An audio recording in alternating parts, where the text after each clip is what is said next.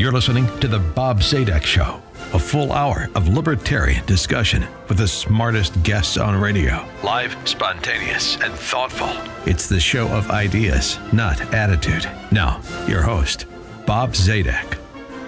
Good morning, everyone. Welcome to The Bob Zadek Show, the longest running live libertarian talk radio show on all of radio. And as our announcer said, we are always the show of ideas, never, ever the show of attitude. Thank you so much for listening this Labor Day Sunday morning.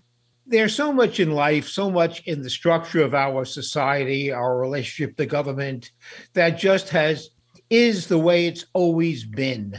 And we just assume certain things are what they are, and that it is the right way to structure society. And plus, who has the time to rethink every part of our life, every minute of every day? God, it's exhausting even to say it, let alone to do it. But once in a while, important structural elements of our society get stress tested, and elements of our society that we have just plain taken for granted that's the way it is, we start to wonder, hold it a second, how come we're doing it this way and not some other way? And that is what is happening, in my opinion, today and over the past year and in the coming months in the subject of education. And I'll say public education, but we will refine that as we get into the topic this morning. Every single day, in every media outlet in the country, there are articles talking about how we educate our children in general, and specifically with the complication caused by managing the COVID pandemic. And we are asking ourselves, hold it. Who gets to decide? And how do they get to decide? And where does the money go? Tell me again. And who gets to decide what? And what are the role of parents? And what are the role of the unions? And what are the role of government? And what's the role of CDC? Questions we never have asked ourselves very much during a non-pandemic environment. And now we are asking ourselves. And I thought this is the perfect time to do a deep dive into all of these important topics and ask ourselves along the way whether some basic assumptions we have made about the structure of the providing of education to our children, whether those assumptions we just made, because that's the way it's being done when we got here, whether those assumptions are correct. To help us understand these complex issues, I'm delighted to welcome back to the show Matt Welsh. Matt is the editor-at-large at Reason Magazine, my super favorite. There is not even a second choice magazine that I read as soon as it comes out, and I love it so much I even have to touch it. So I read the paper edition, and I love when it gets to my home. It is a cover-to-cover read. I have never found a story in Reason Magazine that I wanted to skip over because I wasn't interested. Even if it's a topic I was not generally interested in, Reason made me interested. So, Matt, thank you so much for the work you have done at Reason Magazine. Along the way, perhaps I'll tell you the day I got hooked on Reason Magazine. It may have been before you even got there, but I'm happy to share that with my friends. Matt has also written with Nick Gillespie, The Declaration of Independence, spelled DENTS, How Libertarian Politics Can Fix What's Wrong with America. That's a big task, and they accomplish it quite well. And Matt has most recently written in Reason Magazine an article whose headline says it all: Families are fleeing government run schools. Matt is experiencing government run schools firsthand because he is a customer of government run schools living under the control of the New York City school system. Matt, welcome to the show this morning once again. Thank you so much for the generous description of my wonderful employer, and a place I've been happy to work for most of the last 20 years at Reason. We write it for you, so thank you for that. Thank you. And Matt, the day that I became hooked for life goes back quite a while. Reason had as its cover story the loss of privacy. That was the theme of the magazine. And when I went to my mailbox and took out the magazine, on the cover, there was a large headline. It said, "Bob Zadek, we know where you live." And on the cover of the magazine was an arrow pointing to a Google picture of the town that I then lived in, Sausalito, with an arrow pointing to my house. Oh my God, how did they do it? And each of the 75,000 or so subscribers to the magazine got their personalized version. And you certainly made the point about the loss of privacy. I remember that day so well. And I enjoy sharing the story. Now, Matt, you have written, "Families are fleeing government-run schools." Tell us the premise of the article. What caught your attention that you decided to write that article? What was the premise, and what was the point you were so anxious to make in the piece you wrote in Reason? So I'm, as you mentioned, a parent of two kids in the K-12 system, one of whom is entering into 8th grade at public school, not just public school, but the public school that was featured in the Nice White Parents podcast by the New York Times, which is amusing, I guess is the way to put it. And then the other one is going into 1st grade. We pulled her from the public school and put her into a private school. And this is not a decision we took lightly, since myself, I never went to a private school in my life. And my wife is French, so they have a different idea than public and private schools than we do. So we did that because the massive uncertainty created by the way that New York City, like almost every big Democratic-run city in the country, and I don't really rush to go to that partisan conclusion, but it's just numerically true, made schooling completely unpredictable last year in ways that was just a huge challenge for everybody. We were lucky enough to have the means, perhaps foresight, to organize a learning pod where you pool up with a couple of other families, and you can just, if the school decides on a Sunday night at 9:34 p.m. to send you an email saying, "Sorry, school's going to be closed for 10 days, which happened in February of this year, then you have a way to absorb that. But anyways, the uncertainty was so much, and the reveal, we'd kind of known, but didn't really know the extent to which incompetence, with a TS, like the Declaration of Independence, incompetence and people who do not put children first in their organizing of policy had the most power in determining the policy of K-12 government-run schools, and we just didn't want a part of that this year. So the article I wrote was, we're starting to get the preliminary numbers of enrollments for the fall. And a school 10, 15 minutes away from where I live in Park Slope, Brooklyn, had just announced, the principal had sent out an email to families saying, we just lost 1/3 of our enrollment. An elementary school lost 120 students, went down from 345 to 225 just since the pandemic. And as a result, they're going to have to let go 4 teachers. 4 other teachers found a different job throughout the district, or maybe in private school. So this is a huge change. Since I wrote that article, I should add, the public school, elementary school that my youngest, that we pulled her out of, they also sent an email saying that their enrollment has gone down from 948 2 years ago to less than 800 this year. So these are some of the first indications in the country of what the fall enrollment picture is going to look like after last year, in which last year we lost about 3.5% of students from the government-run K-12 system. And many went into homeschooling. Private schools kind of flattened a little bit down.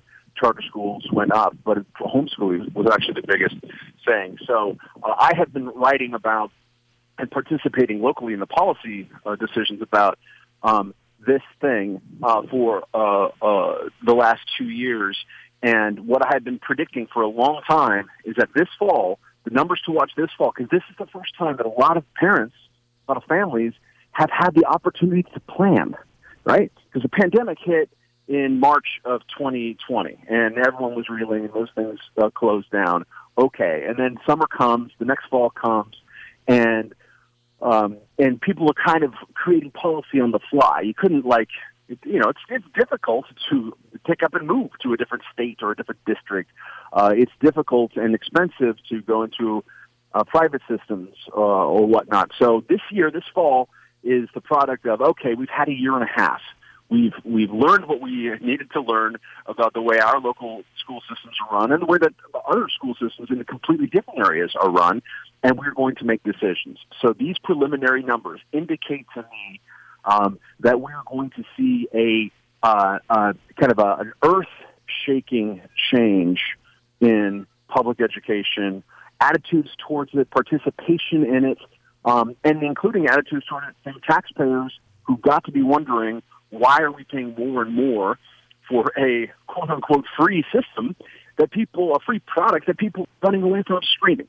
Because that is what's happening right now. Now, let's unpack it, because there's so much in what you just said, for which I really thank you. You have just teed up a semester's worth of work. We have an hour to do it in. Let's see how good a job we can do. First of all, the alternative is, or one of the alternatives is private schools in one form or another, charter schools being what comes to mind right away. But charter schools and private schools in general are suffering from pandemic-related problems. They have the same age demographic, obviously. They draw from the same pool of customers. So what is there structurally that makes the public school system, and perhaps larger school systems, but maybe the problem isn't limited solely to larger systems, but what is there structurally that enables private school to cater to their customers better than public schools? And I'm sorry for commodifying your two children as customers, but after all, of course, that's exactly what they are. So I'm not minimizing their importance as individuals, obviously, but why?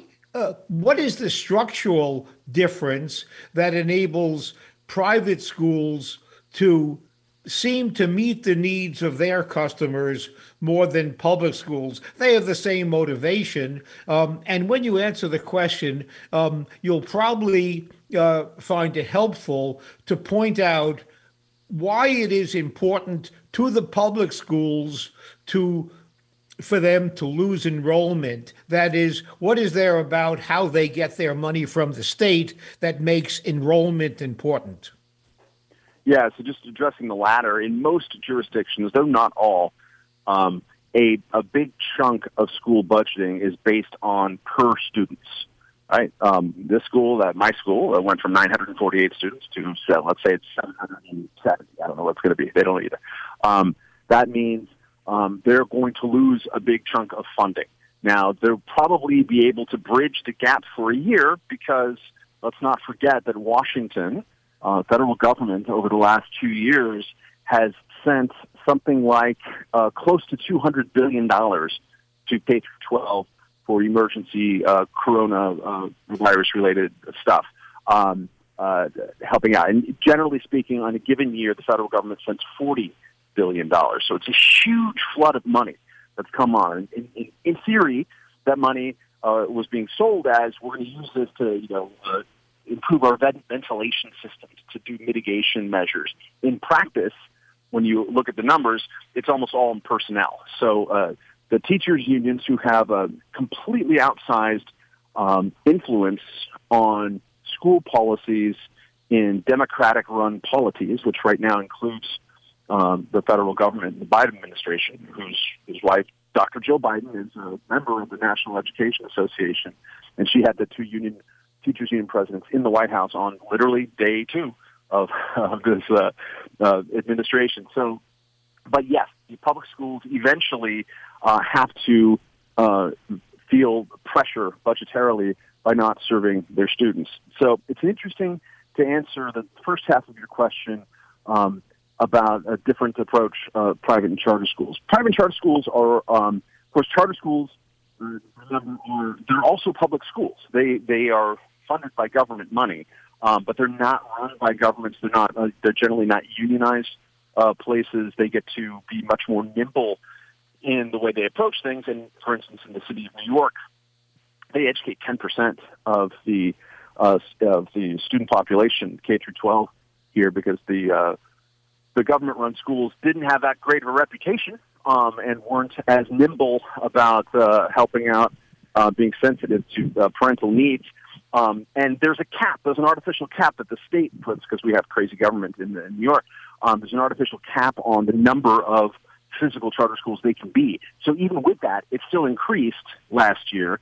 And even though charters were as closed as the normal schools, because they kind of had to have the same pandemic rules, it's just that parents had the intuition that they were handling the remote learning, which is generally a disaster, but they were handling it better. They were being more sensitive. They were being more creative and flexible. So parents, especially poorer and more minority families, found that to be pretty useful last year. What private schools did that was different than public schools last year is that they were open.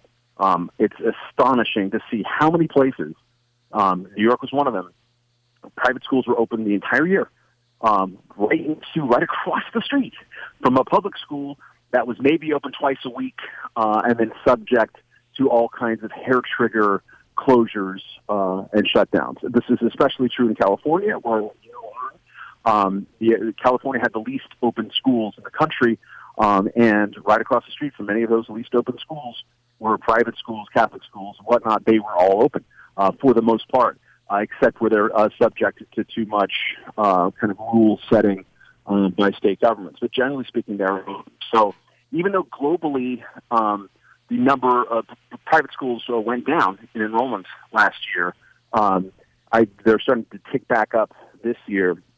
They just suffered from a lot of material shortages that parents had as everyone was sort of scrambling around. But the exodus from those institutions, from public schools, and then also particularly to homeschooling, which doubled in this country, and including the biggest growth element of homeschooling are Black families. So that is changing the way that people should be education. A lot of people experienced at least some remote learning, and so they became face-to-face with the curriculum and also face-to-face with the decision-making process. And man, when you start looking at the sausage, the way it gets made, and oh boy, I know so many parents who couldn't believe what they saw. I had a better inkling of it because I've been writing about and participating in some of the policymaking in New York, especially as it concerns the subject of equity, term of art to sort of meaning equality among races and classes of people in the way that things are provided. And so I was face-to-face with a lot of crazy stuff. So I knew going in that it was kind of crazy, but a lot of parents discovered that for the first time in the pandemic and came to the rational conclusion, yeah, I don't really think my kid needs to go through this. So really what has happened, I guess a subtext, not so sub, but a subtext of your article could very well have been customers are discovering that they have been purchasing an inferior product. It's far more subtle when there are issues about curriculum and things of that nature, that it's a little harder for a typical, if there is such a thing, parent to discover on a day-by-day basis how inferior or not the product is. The only real basis is perhaps testing, which is revealing itself, but doesn't tell the whole story. But now, in a way that affects parents profoundly, is your child going to be at school? That is, do you have to arrange for childcare, or must you stay home from your job to take care all of a sudden without planning of your child who is now going to be at home? And must you find another way to educate? All of a sudden, parents are realizing in as profound a way as possible that maybe their vendor, the government-run school, is not the best vendor in the world, and maybe we have to look for alternatives. So COVID is in many ways a very visual stress test of the product itself and the way it makes decisions. So all that happened was, I shouldn't say all, that sounds like I'm minimizing it, but COVID merely brought to the front pages the inferiority of the government-sold product. Think Yugo automobiles as a reasonable parallel. That government is a provider of an inferior product, and now we better look elsewhere. And all of a sudden, the demand for the privately sold product is increasing. So I think it's a fair subtext of your article that families are fleeing government-run schools could just as easily have been headlined, that I'm not a headline writer, is that parents are moving their account or changing vendors in large quantities. And COVID is not the cause of it. COVID is the stress test that brought all this to the fore. Now, what is there about, and this is a softball question, Matt, and maybe you could just give a shortish answer, but why should it be that here you have the administration of a government-run school which has a problem? It has to provide education, and in a way that doesn't threaten the health and safety of its customers. And a private school has the very same challenge. What is there structurally that makes one reach a wrong conclusion, terribly wrong, and the other institution, the private business of charter schools, to seem to make the right decision, at least one which is more appealing to its customers? What's the structural issue here? Because you have given this so much thought. The overwhelming, the biggest factor, two biggest factors in determining whether a given school system district is going to be open or closed, or was going to be open or closed during the previous school year. And this will also, I think, predict mostly how school closures will happen in this fall as well. But it's been studied by everybody, left, right, and center. Two things will tell you this, and neither of those two things have to do with the pandemic, the virus, the local positivity rate, none of that. Number of deaths, none of that. The two factors are, how did this district vote when given a chance to vote for Donald Trump? I swear to God. And then two, what is this? I wish it was something different. It bums me out that that's the truth, but that is. And the second thing is, what is the strength, the influence of the local teachers union? Those are the two factors by far. And I think it's the second one that also has driven a lot of parents kind of batty, because they are now paying close attention to the statements of people like Randy Weingarten, the president of the American Federation of Teachers, or the school unions in Los Angeles, United Teachers LA, United Teachers Chicago as well. It's not just that a lot of these union officials, and it's a hard question. Opening, closing schools, that's hard. Let's show some generosity here. But not only did they err really badly on the side of closing things down even though international experience, all the other countries, for the most part, kept their schools open last fall, including during Delta virus and Delta variant in the UK over the summer. But in the U.S., not only did the teachers' union influence places close things down, but the kind of comments that they made, they would treat parents like me who were advocating for keeping schools open. They would say that's white privilege talking. They would open up all these weird can of worms about racism and like, you just want someone to babysit your kids and all of these really kind of accusatory, nasty, divisive, and also in order to do things affected the ability of teachers and teachers' unions to work at home, if that's what they wanted to do. So it was about choice. It was about school choice for teachers. It was not about school choice for kids. And so it's that strength of union. And once people saw that that was the mechanism, then you lose faith. Quick example for me is that New York Mayor Bill de Blasio, who I'm no fan of, about 4 or 5 months ago, kind of flipped his script on schools and said, we have to stay open, and remote learning is a debacle, and we're not even going to offer that anymore. We have, schools say, let's do this, right? So I was happy to hear that, and this is happening right when we were making our decision about our own 6-year-old.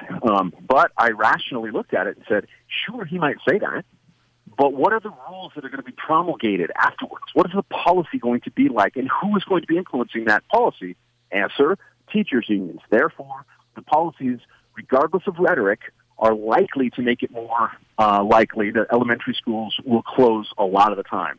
And now seeing what those policies are, I've been vindicated. My elementary school will be closing a whole bunch this year. Kids will be quarantining on a hair trigger, whereas the private school literally across the street that we're going to is going to stay open. It has been observed that to the extent that charter schools operate in this or appeal to the same customer base as government-run schools, that, and I think this is not even, no one takes issue with this, the overall quality of the service delivered by the government-run school improves because now they have to, for the first time, structurally, they have to deal with the concept of competition. They have a test. They have their customers have an alternative. They're not a captive customer base where the customers have no choice. So to what extent do you think, as an observer, that charter schools remaining open, government schools closing, government schools acting unpredictably, charter schools trying to do a better job in giving parents predictability, to what extent can you optimistically, if you can talk about words like optimism in discussing schools, government-run schools, to what extent do you think there is hope that the experience will be that government-run schools might improve, and maybe that's too much to hope for, simply because of the point in your piece, which is voters and customers are moving their accounts? I think that it's more likely that the positive reforms are going to come from without than from within. There will be some nimble response to competitions. There will be some good mayors, some good school district chiefs who will look at this and say, hang on, this is an existential change in our business. We need to respond to it as such. But in fact, I think what's happening is that you're seeing on the policy side, it's been, I think, half of the country, 25, 30 states, something like that, had introduced during the pandemic some form of legislation in which state education spending, which, to be clear, is 1 out of every $5. Most states, 20% of the tax money that they spend total, budget, everything, is on K-12 education. So kind of is a big deal. But they've been passing these bills saying that funding should follow students, not school buildings. That is a huge, huge shift. That's basically institutionalizing on a national level the charter school system. which unions and Democratic politicians of whom they disproportionately support. 95% of union money goes to Democrats. They've been railing against charter schools. Bill de Blasio says, "I hate charter schools," at a big charters or a big public education thing when he was haphazardly running for president. He said he hated the schools that teach 10% of his kids. Are you kidding me? But anyways, all these backpack funding bills, right? The money goes in the backpack of the student wherever the student goes, and that could be homeschooling too, which again has grown faster than any other category in the last 18 months.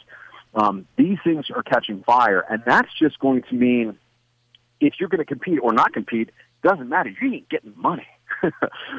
So it's going to be absolutely a force-fed situation of change onto these schools. And I as someone who appreciates competition and education innovation and all of it, a big part of me is rooting this on for sure. And at the same time, a big part of me is worrying, because we've seen what happens when families en masse flee school systems in big cities. It's kind of what happened in the 60s and 70s with the decrepitude of schools and also busing and a bunch of other kind of social flashpoints that happened back then. It can change a city. It's certainly on the verge of changing my neighborhood right now. That change isn't necessarily the greatest. The people who can't or won't muster the ability to leave these decaying systems, which then become decaying cities, they're kind of in a pretty bad pickle. So I think, again, the change is going to come from outside, under pressure, including from taxpayers who are going to be saying, why are my property taxes so high when nobody even wants the free school that they're paying for? I'm so glad that you mentioned just a second ago the issue of giving what you called backpack funding. Wasn't your exact phrase, but it certainly is descriptive, where you pointed out what was to be on my outline for this morning's show. The very, very next topic is that we have schools that is educating students we would call it a public good. We all benefit in general from having educated youngsters, educated young adults, educated adults, and overall an informed society. That benefits everybody because we make better choices at the polls if we are educated. So certainly education is a public good. We all benefit. Now, should government have a role in education? Well, yes, going back to the founding, going back to Thomas Jefferson and Benjamin Franklin and the others, they profoundly supported or the principle that government has a role in the education. That role can be simply one or the other of the following. Government can underwrite the cost to make sure that the people, that nobody is uneducated because they don't have enough money to become educated. An appropriate role of government, supported by tax dollars, since we all benefit from an educated public. The theory goes, the social compact is, we ought to have no problem in contributing involuntarily through taxes, but happily sort of contribute tax dollars to make sure all of us are somewhat educated. There's no dispute I don't think about any of that. Now the question, and I opened my show by saying we have taken something for granted because it's always been that way. So now we have concluded, or at least I have suggested it, you have presumably nodded your head in agreement, that yes, the government ought to economically support education. It's a huge leap and an incorrect leap, in my opinion, that government should further support education by being the provider. That's a big jump and kind of irrational. There's no reason on earth to think that government is particularly good at providing anything very much, except perhaps common defense. But to be a vendor, there's no proof government is a good vendor of anything very much.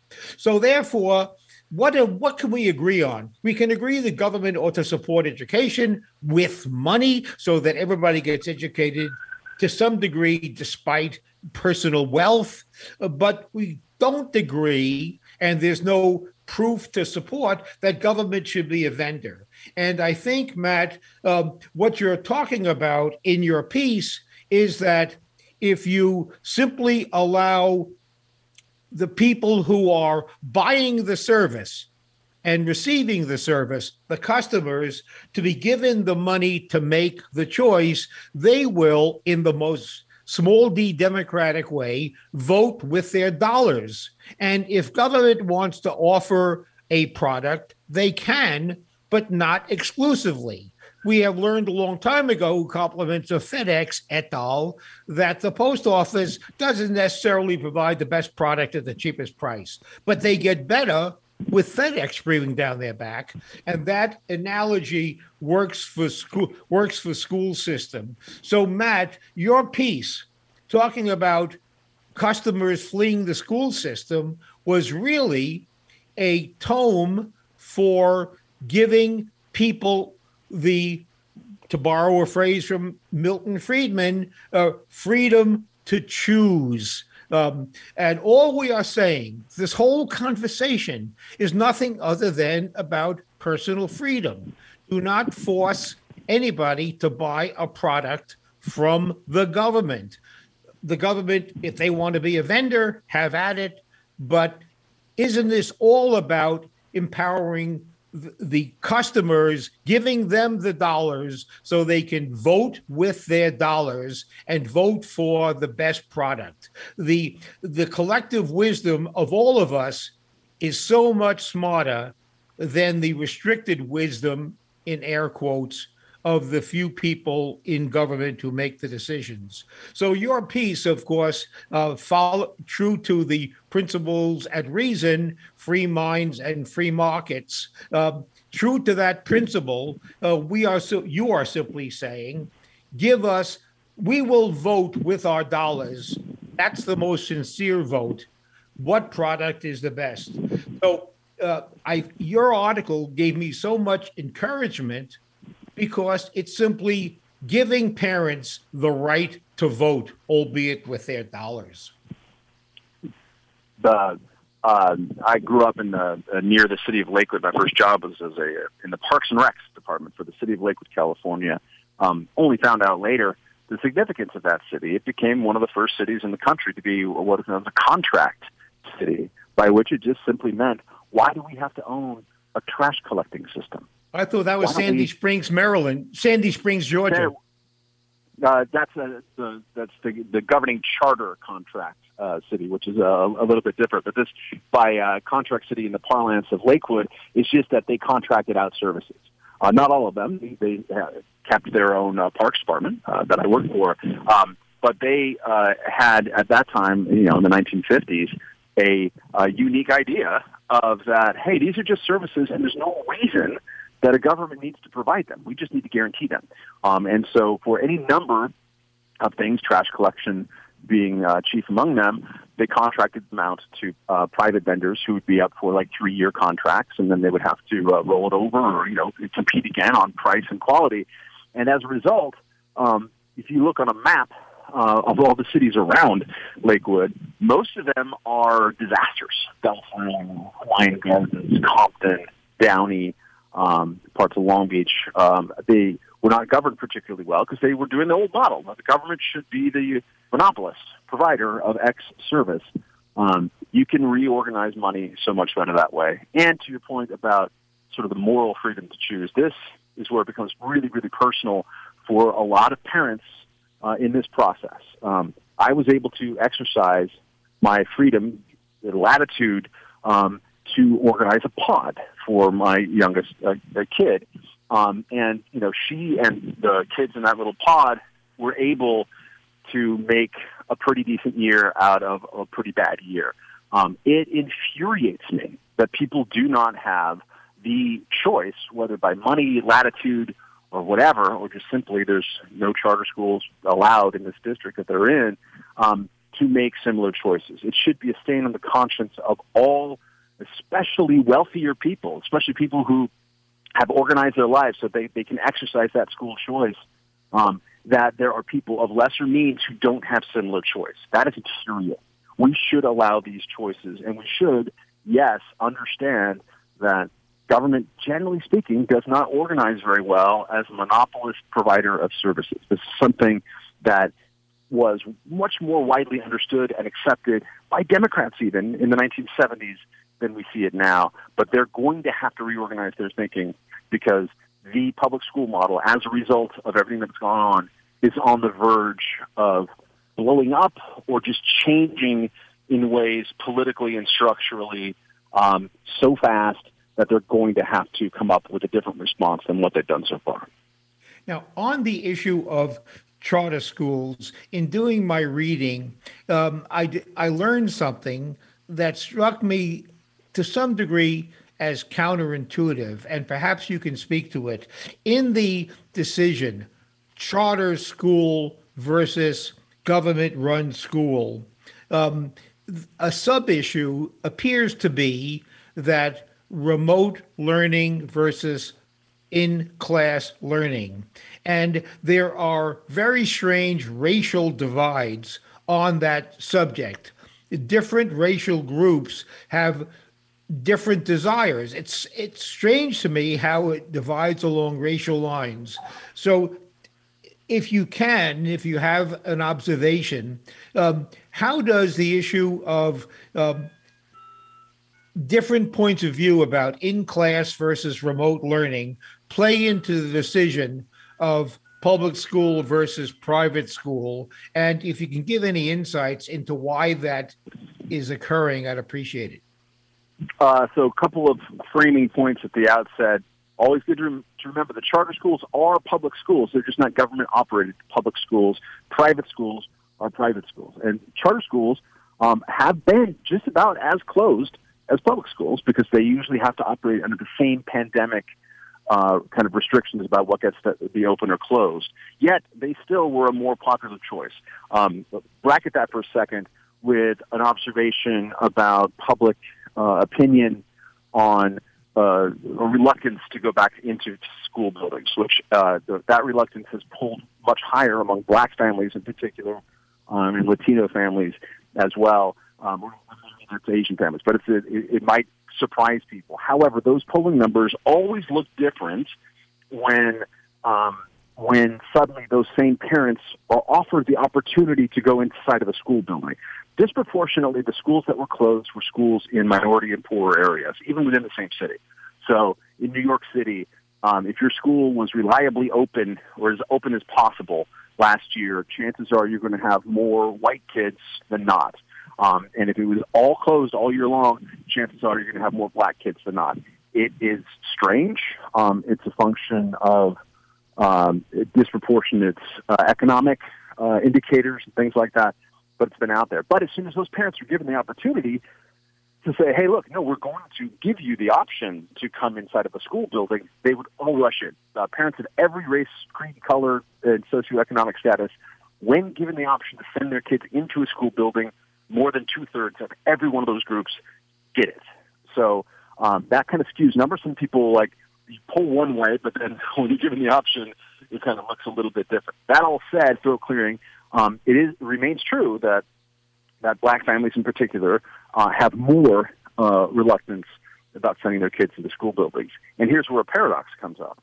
I mentioned before, Bill de Blasio in New York has been really like, we got to open the schools, so much so that he has said, I don't want any remote learning. Well, now you look around, and these black families who are reluctant to send their kids back in school, they don't trust the school district themselves. They think it's unsafe.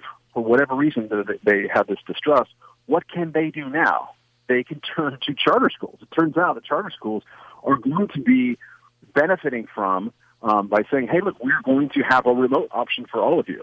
And there's a lesson in all of this, which is that the one-size-fits-all model of top-down government planning on stuff tends to make some subsection of parents upset. And it might go well for this group this year. It might go bad for the same group next year. So as a result of these things, it's the charter schools who are going to bail out the public school system in New York, because a lot of black families in particular don't feel safe going back into school buildings. And the charter school system is more flexible and say, okay, look, we've been working on this. We have a way to maximize the remote learning, which is suboptimal, but like if that's the choice that you want to make, we are going to figure out a way to do that as best as possible. New York, with a one-size-fits-all, can't accommodate those people, and that's a parable. When you're top down and when you're politicized, you're going to make these very crude, stamp-like decisions, and it's not going to be satisfying for people. For the second time in this 1 hour broadcast, you have mentioned what was in my brain going to be the very next topic we were going to discuss. And you just did it again, Matt, with your reference to one size fits all. In our country, indeed in the world today, we are living in a world that everything we get seems to be custom made. We are getting more choice than ever before in every decision we make. The world has found out how to give each of us exactly what we want at the price we want to pay for it, more or less. But in any event, clearly that's the trend. That is indisputable. And here we have government-run education, which, as you just said, is burdened by delivering one size fits all in it at a time when we are learning that we are all individuals and all of us, one way or another, or each of us is different from the other to some degree. And to me, the ultimate fatal deceit of government-run schools is they are burdened structurally. They don't have the skill and never will to deliver a specialized product, which is education perfect for the gifted child, for the child who's less gifted, for the child whose orientation is more to the arts than the sciences. We just reduce it to the lowest common denominator, and private schools have learned, and charter schools have learned how to do that. And it seems to me, Matt, that a crucial dynamic is, just as you have said, the public schools, government-run schools, will always be burdened with one size fits all. And I think that's going to be their downfall. And because of issues like equity, it's unfair to devote tax dollars to more gifted students to the prejudice of less gifted students, if gifted is in fact a precise word, but you know what I mean. And I think that the public cannot help but demand from education what they expect in every other good or service they get, which is a good or service designed to meet their particular needs. We have about a minute left, Matt. Any thoughts on the profound competitive disadvantage that government-run schools have in being burdened by one size fits all? Yes, it's additionally burdened because if you look at the preponderance of public school education policy making, the trend lines just prior to the pandemic, and this has remained throughout. Even during, it's been to get rid of gifted and talented programs. It's been to get rid of, in New York, specialized high schools. We don't want anybody rising too far above the trend line, because if we can measure that backwards and it doesn't look in the right demographics that we would like to achieve, then there must be something institutionally or structurally racist about it. We started to see enrollment declines in New York, and especially in the pilot districts, which mine is one of them, who started implementing some of these leveling policies we started seeing that 1 year before the pandemic. Enrollment had grown uninterrupted for a decade. It declined 7% in my district overnight the first year that they did a radical overhaul of admissions policies and got rid of all possible student performance metrics as part of it. This is happening nationwide. So these two things are compounding each other. Just when everyone is learning that they can tailor-make their own homeschooling product for their kids, public schools are saying, nope, we're not going to do any specialization at all. How do they think this is going to end? It's not going to end well for them. Matt, I'm just going to close with one observation on this one-size-fits-all. You may have noticed that the New York City Department of Education is looking into getting rid of things like the honor roll and class rankings in school. And I'm going to quote, recognizing student excellence via honor rolls and class rank can be detrimental to learners who find it more difficult to reach academic success. Don't you dare award a student for doing well, because it's going to hurt the precious feelings of the student who didn't make the honor roll. If that becomes the policy, it's game over for education in New York City. This is Bob Zadek. We've been speaking to Matt Welch, editor at Reason Magazine. Matt, how can our friends out there follow your work at Reason Magazine, please? Please go to Reason.com. You can also follow at Reason on Twitter, and you can follow me on Twitter at Matt Welch. And please follow Matt. He writes with humor and intellect, and he has a worldview that he can see through the fog better than any other journalist I have ever read. This is Bob Zadek thanking Matt for joining us for this past hour and inviting you to please subscribe to and enjoy my podcast, The Bob Zadek Show. Give your comments, plus and minus. We welcome all constructive criticism. Rank us if you choose to do so. And I hope to be back again next Sunday for another hour of libertarian thought. Thank you so much, and enjoy the rest of the 3-day weekend.